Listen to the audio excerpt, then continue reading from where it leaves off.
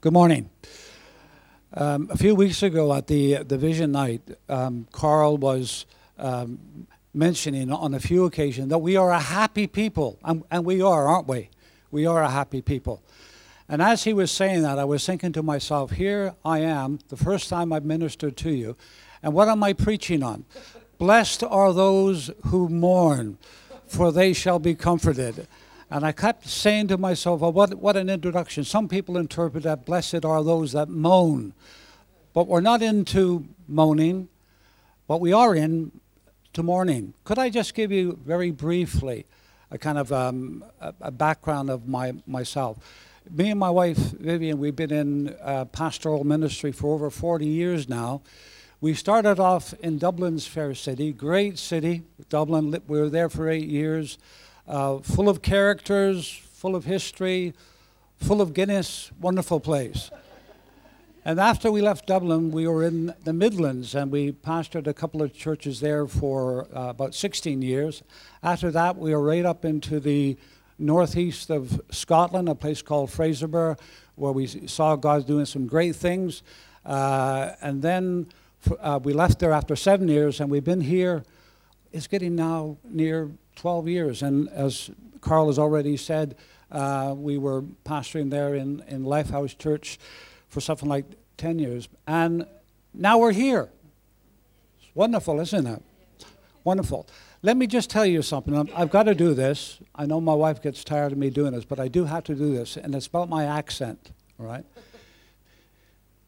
I was born in Belfast. At the age of 2, we moved to Canada, and we stayed there until I was 13, and then we came back to Belfast. Now, the reason why I'm telling you that is that people often, when they hear me, they're thinking to themselves, where on earth does that guy come from, all right? Now, I want you to concentrate on what I'm talking about this morning, not try to work out my accent. So from time to time, you'll hear the Irish. How many have heard the Irish already? All right, okay. How many have heard the Canadian or North American? Yeah, it happens every time. I do a bit of hospital chaplaincy on a Friday morning. And in the same morning, one patient said to me, "You're Canadian, aren't you?" I said, "Well, not quite." And then another one said, "You're Irish, aren't you?" So people pick up the Irish and they pick up the Canadian, and sometimes they pick up both, all right? So that's something about my background. But what a privilege. What a privilege. To be able to stand before God's people and try to open the Scriptures. I thought about a title this morning, Blessed are the mourners, for they shall be comforted. And I came up with this title. I hope you like it.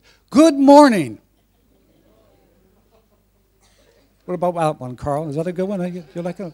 I don't think I read it anywhere. Good morning. There, yes. You're an Irish lady, aren't you? Yeah, let's keep it together, yeah.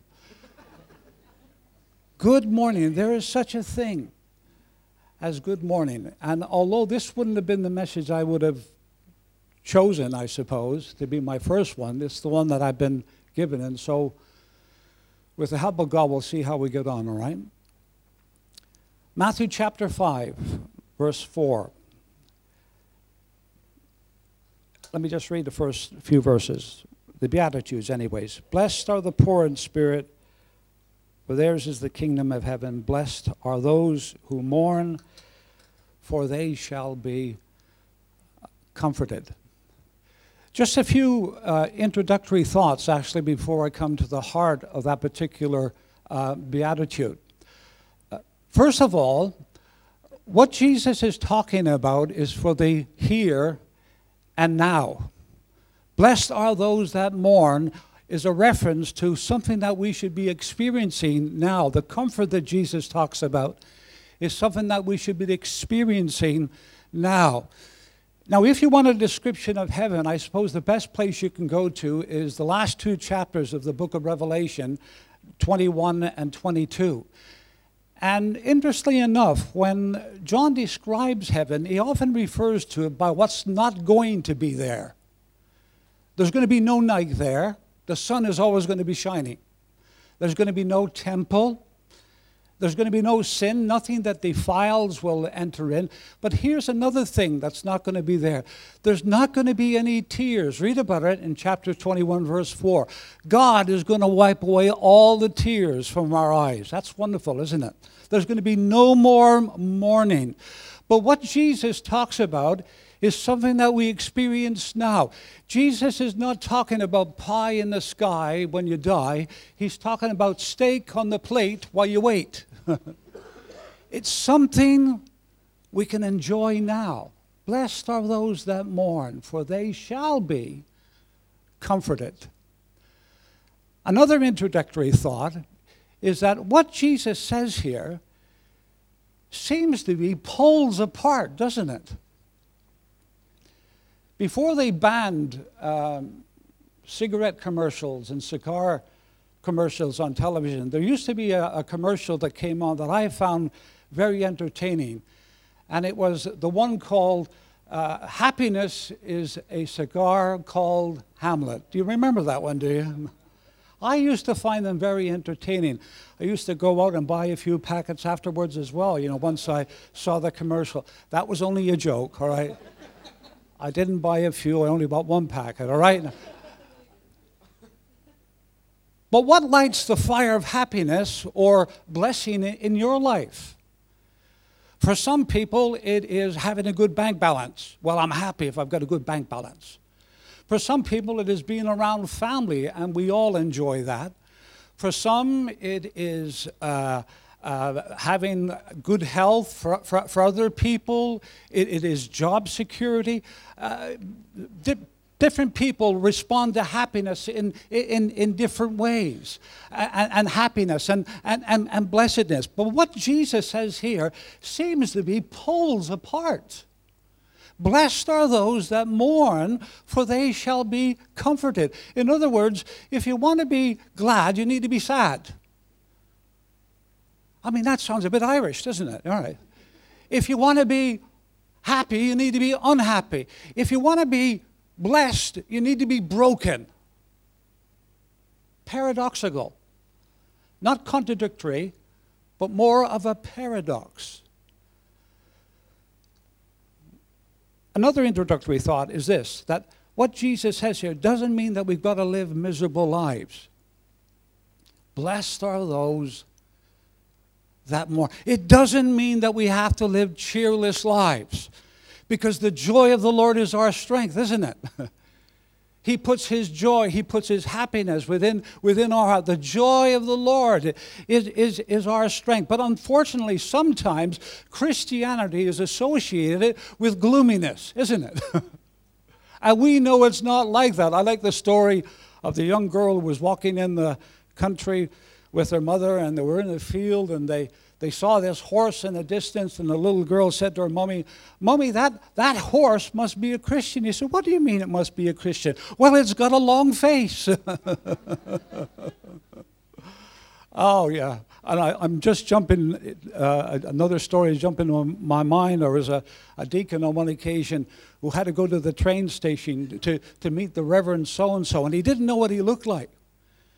And so he said to himself, well, I know how I'll do it. I'll look for the most miserable person that I can find at the train station.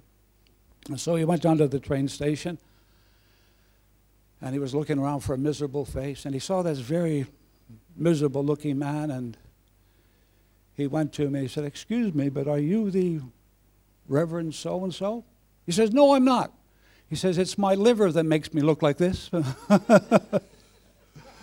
It's my illness. Hey, haven't said that, but there is a place for mourning in our lives, because Jesus said, blessed are those that mourn, for they shall be comforted. Now, when I speak on one verse of Scripture, I usually like to look at it in its context, and I've asked this verse of Scripture just a few questions. And the questions that I've asked are this. First of all, what does it mean to be a mourner? What does it really mean? And if you know anything about the New Testament Greek, and I don't know that much about it, and I don't want to give you the impression that I'm authority when it comes to the original language that the New Testament was written in, but there are different Greek words, and in the New Testament there's at least 7 or 8 or possibly even 9 different Greek words for that one word, mourn. And the word that Jesus used here is very strong. It's a word that talks not just about a tinge of sadness, but it really means heartfelt grief. I mean, I'm talking about real deep-seated mourning and grief. The word is penteo, if I remember correctly. And it's the word that was used of Jacob when he heard that Joseph had been killed. He went into mourning. It's the same word that is used in Mark chapter 16 when the disciples were mourning the fact that Jesus had died. It is really deep, heartfelt grief. Is everybody feeling happy? This is the subject I was given. Everybody feeling happy? Blessed are the mourners, for they shall be comforted. Now, we all know, don't we, that when we go through tough times, God is there for us, don't we? I was just thinking about this the other day. I became a Christian in February 1968. So I'm pushing 50 years following Jesus. Wow, when you say it like that, 50 years, wow. Doesn't time fly? And you know what? In my 50 years, I have always had a mountaintop experience. Now you're looking surprised. Listen to me. I have always had a mountaintop experience. Sometimes I have been on top of the mountain, and sometimes the top of the mountain has been on me. Hey, we can all identify with that, can't we? The mountain's been on top of us. And if you feel this morning that the mountain is on top of you, guess what? You're eligible for the comfort of God. If you're mourning, maybe the mountain of illness or the mountain of financial difficulty or the mountain of family issues, we all face these mountains, and sometimes these mountains are on top of us. But the wonderful thing is, if the mountain is on top of us, thank God, we have the promise of God's comfort. I love that description that Paul gives of God in 1 Corinthians or 2 Corinthians chapter 1, verse 3. He is the God of all comfort. Could I have that picture there of comfort on the screen behind me? The actual word means somebody who comes alongside of you. I'll put my arms around Pat. She's a lovely, oh yeah, that sounds very appropriate. I've brought a few fans here this morning. They obviously have got nothing better to do with their time. They wanted to come and hear me preach for some reason. I do not know why. But thank you for coming. Thank you for your support. But that's the idea. The idea is somebody coming alongside, putting their arms over our shoulder and saying, hey, we're going to get through this. Somebody strengthening us. Somebody helping us. Thank God for that comfort. But this is where it gets a bit tricky now. I think that the mourning that Jesus talks about here even goes a bit further than that. I think the mourning that Jesus talks about here is that mourning that we feel in our hearts because of our shortcomings and because of our failures and because of our sin. I can only speak for myself, but I think it's closely related to what Jesus is talking about here, is closely related to repentance, where we feel a genuine sorrow within our heart for our sin. Have you ever been there? I have to say, I'm still there. I haven't reached that place in my life as a Christian where I feel I no longer need to be sorry about my shortcomings. Have you? If you've done it, please tell me how you've done it. because I still mess up. Jim McGlade, after all these years of almost 50 years of serving Jesus, I still mess up. And I believe that Jesus, when he talks about mourning here, he's taking it to a new level. He's talking about how we think and how we view our shortcomings and our failures. There's a wonderful psalm, Psalm 51. I love that psalm. I talked to one Church of England minister who I said, I just love the Psalms. And he said, I hate the Psalms. I said, you hate the Psalms? Psalm 51, that great psalm of repentance. And there, when David was confronted by Nathan the prophet over his adultery and his sin, he said, you are the man. You are the man. And he composed that psalm in the context of the confrontation that Nathan gave to him. And in Psalm 51, he says this, the sacrifices of God are a contrite spirit, a broken and contrite heart you will not despise. And then after that, he says, then you will receive our sacrifices. I still sorrow at times for my shortcomings. I'm still not the husband that I should be. I don't suppose there's any husband here or exactly where they should be. I still sorrow sometimes for my pride and my greed and the things that I think. I sorrow. I mourn. But thank God there's comfort even in that, because it brings us to that place where we can know and we can experience the forgiveness of God. One of my favorite passages of Scripture is 1 John chapter 2, verses 1 and 2. John, he was a bit of a perfectionist. John says, I'm writing these things to you that you should not sin. But if you do sin, we have an advocate with the Father, Jesus Christ the righteous. So, and in the chapter prior to that, he says, if we confess our sins, he is faithful and just to forgive us our sins and to cleanse us from all unrighteousness. And so when we confess, we know that he will forgive. We have a defense lawyer. Aren't you glad that when you mess up and when you come to God with sorrow in your heart, thank God we have a defense lawyer who God looks upon Jesus and he says, it's okay, they are forgiven. I find that tremendously comforting, that when I mess up and when I confess, God is there to forgive. Do you find that comforting? Most of you are nodding your head. Good. I find that fantastic.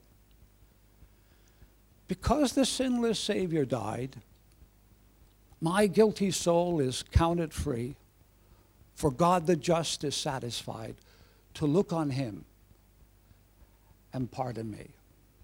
Wow. Blessed are the mourners, for they shall be comforted. And if there is even one person here this morning who as yet has never come to Jesus, and you're conscious of your shortcomings and your failures and so on and your sin, I can tell you upon the authority of God's word that when you confess, he forgives. Jesus can give us a conscience that we can live with.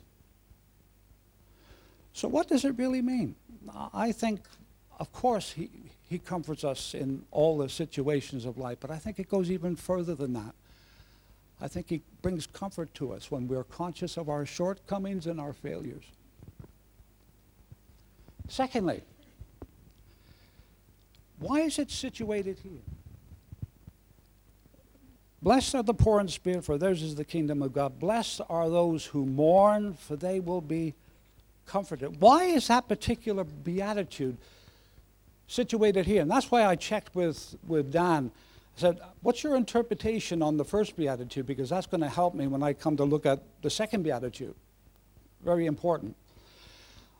I've never watched this program, but I see it advertised all the time. It's that program called Location, Location, Location. And it's all about people who want to buy a house, how much it's going to cost, can they afford it, where is it, etc. Location, location, location.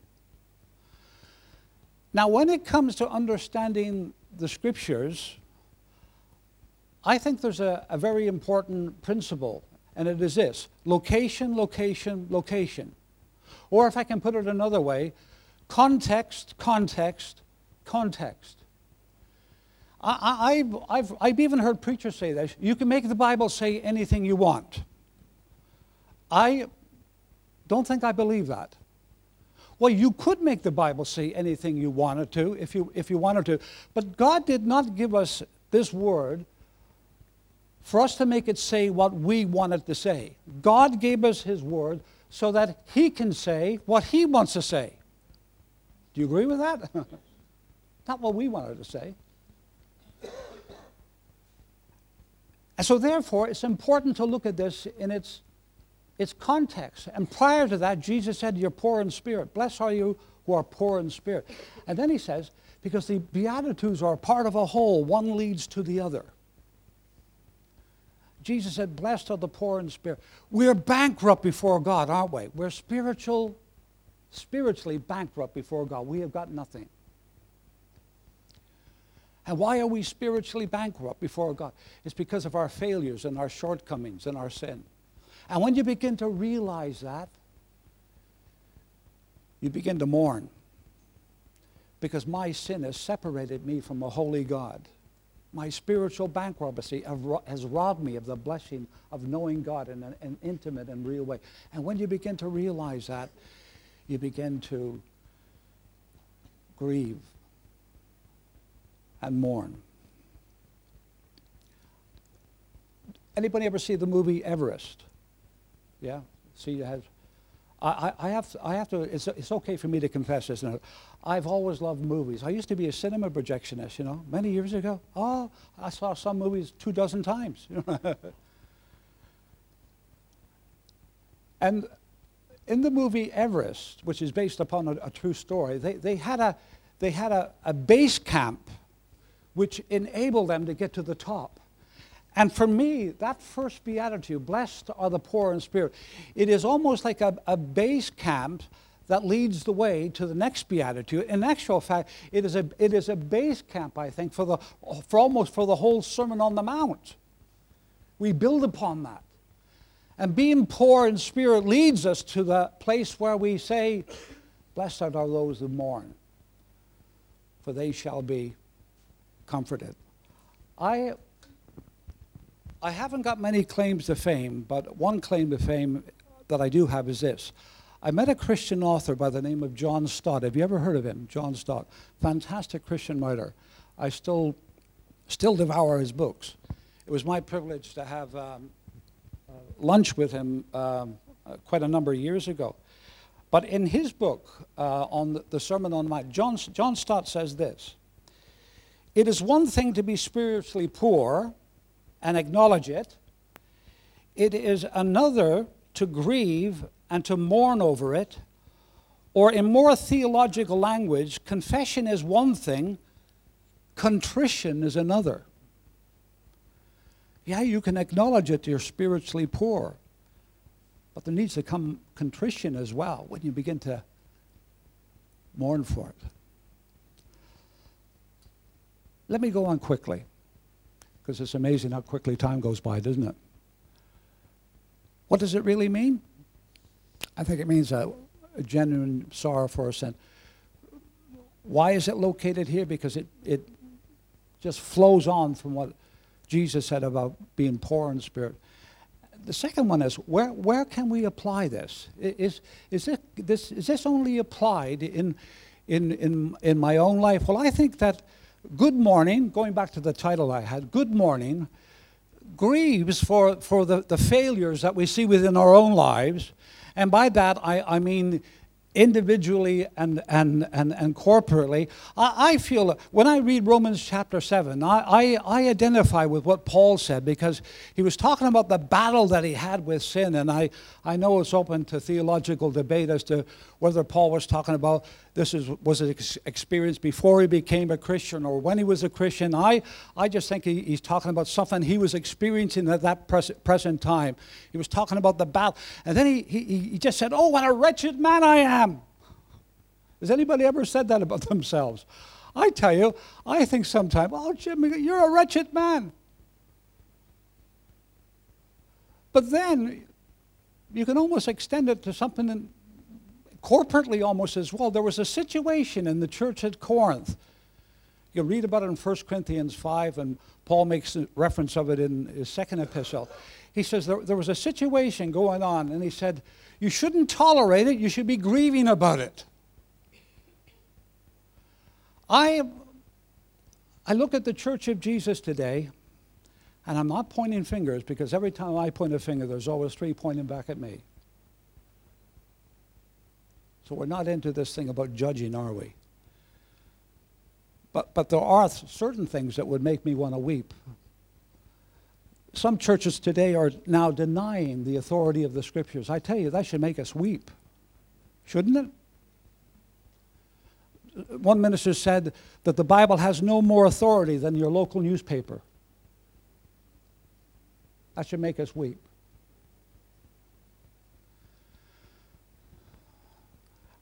I envy the person who's going to be speaking on the light of the world. Later in the passage, Jesus says, "You are the salt of the earth. You are the light of the world." Wow, isn't that fantastic? I can almost imagine that when Jesus said that to his disciples, they looked behind them because they weren't certain if Jesus was talking to them. Are you talking to us, Jesus? Yeah, you are the light of the world. Guess what? You have to go to Bible school to learn things like this. Light is totally different to darkness. I had to go to Bible school to learn that. Guess what? Christians should be totally different to non-Christians. That doesn't mean that we dress in first century clothes or anything like that. But in our outlook and how we conduct ourselves, we should be different. Should we not? There was this guy, George Barna, whatever you call him. He did a poll in a survey in the churches in America, and I know we can generalize too much, and sometimes preachers make sweeping statements which are too general. I appreciate that. But after doing this survey of the churches in America, he came to the conclusion that there was literally no difference between the conduct of people in the church and conduct of people outside of the church. Friends, if that is true, we should be weeping.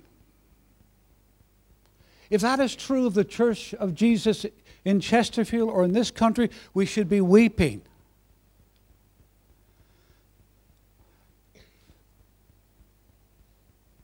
Robert Louis Stevenson, the great Scottish author.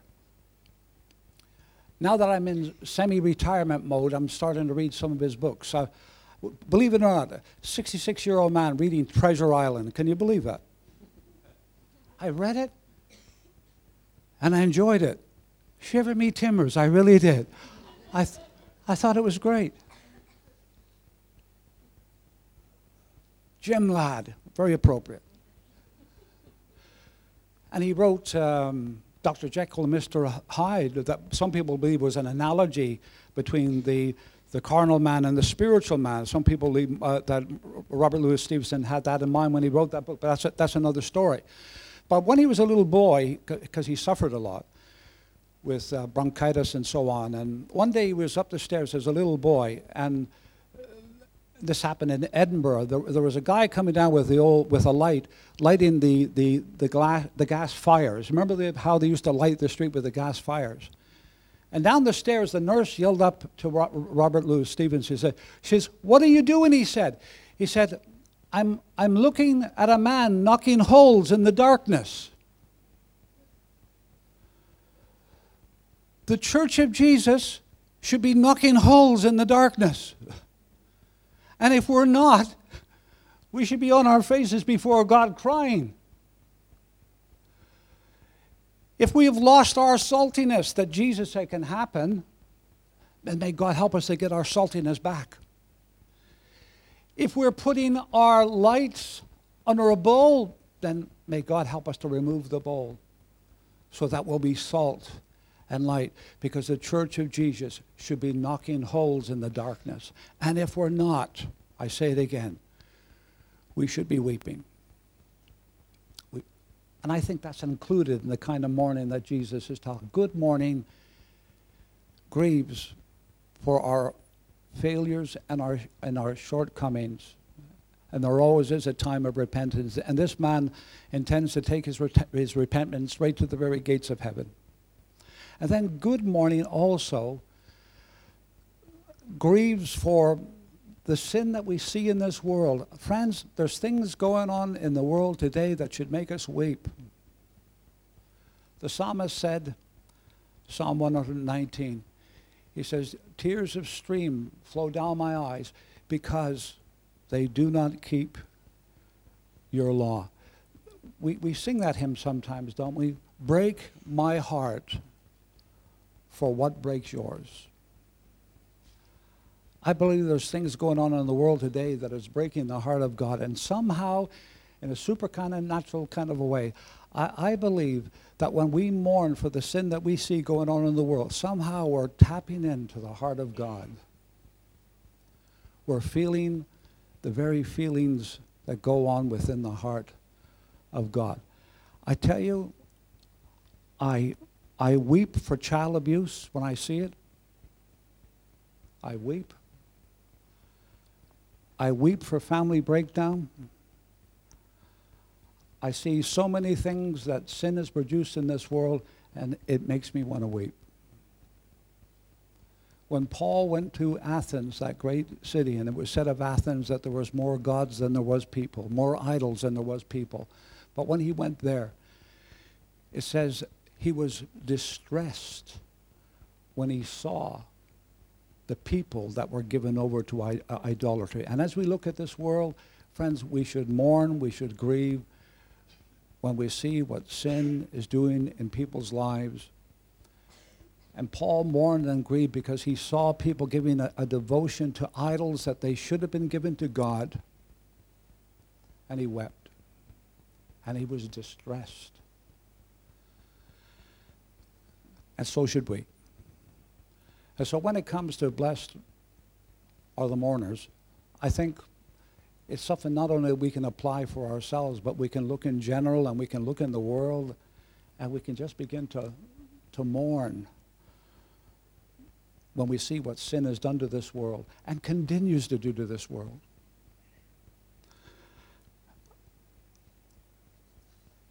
I'm not a long-winded preacher. Usually 30 minutes does me, 35 minutes. Have I had my 30 minutes yet, Dan, have I? Yeah. You don't know. You haven't. You've been so taken up in what I've been saying, like the time is just, captivated. Yeah. I think that the Church of Jesus needs to have a revelation of the holiness of God, once again. In fact, that's the attribute that the Bible talks about even more so than his love. I know we always think about the love of God, and rightly so. But the attribute that is talked the most about of God in the Bible is his holiness. And I think about Isaiah chapter 6, when Isaiah had that fantastic revelation of God. He had that vision of God, and he saw God in all his holiness. And guess what that produced within him? It produced with him, woe is me! Up until then, he'd been pronouncing woes upon everybody else. But when he saw the holiness of God, he said, woe is me!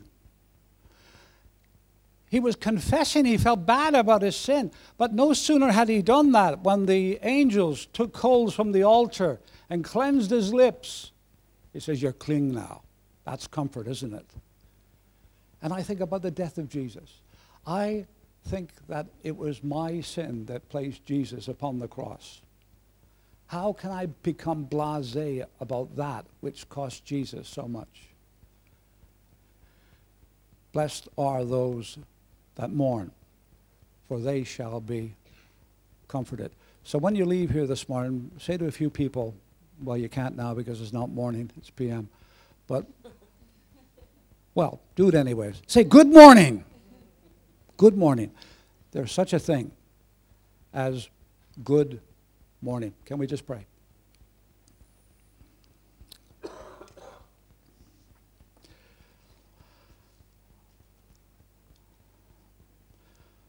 Lord, applying that beatitude to us as individuals has been pretty challenging, but taking it beyond ourselves and looking into this world, we do grieve when we see what sin has done to this nation. And it causes us to take action. Think about John Knox, the great Scot who saw Scotland given over to so many things, breaking your word, and it led him to pray, oh God, give me Scotland or I die. Lord, may we all have a similar attitude as we look into the heartache of this world and what sin is doing. May it lead us to action. We thank you because your word is true. Blessed are those that mourn, for they shall be comforted. Lord, may we all experience this good morning in our lives in an ongoing way. In Jesus' name, amen.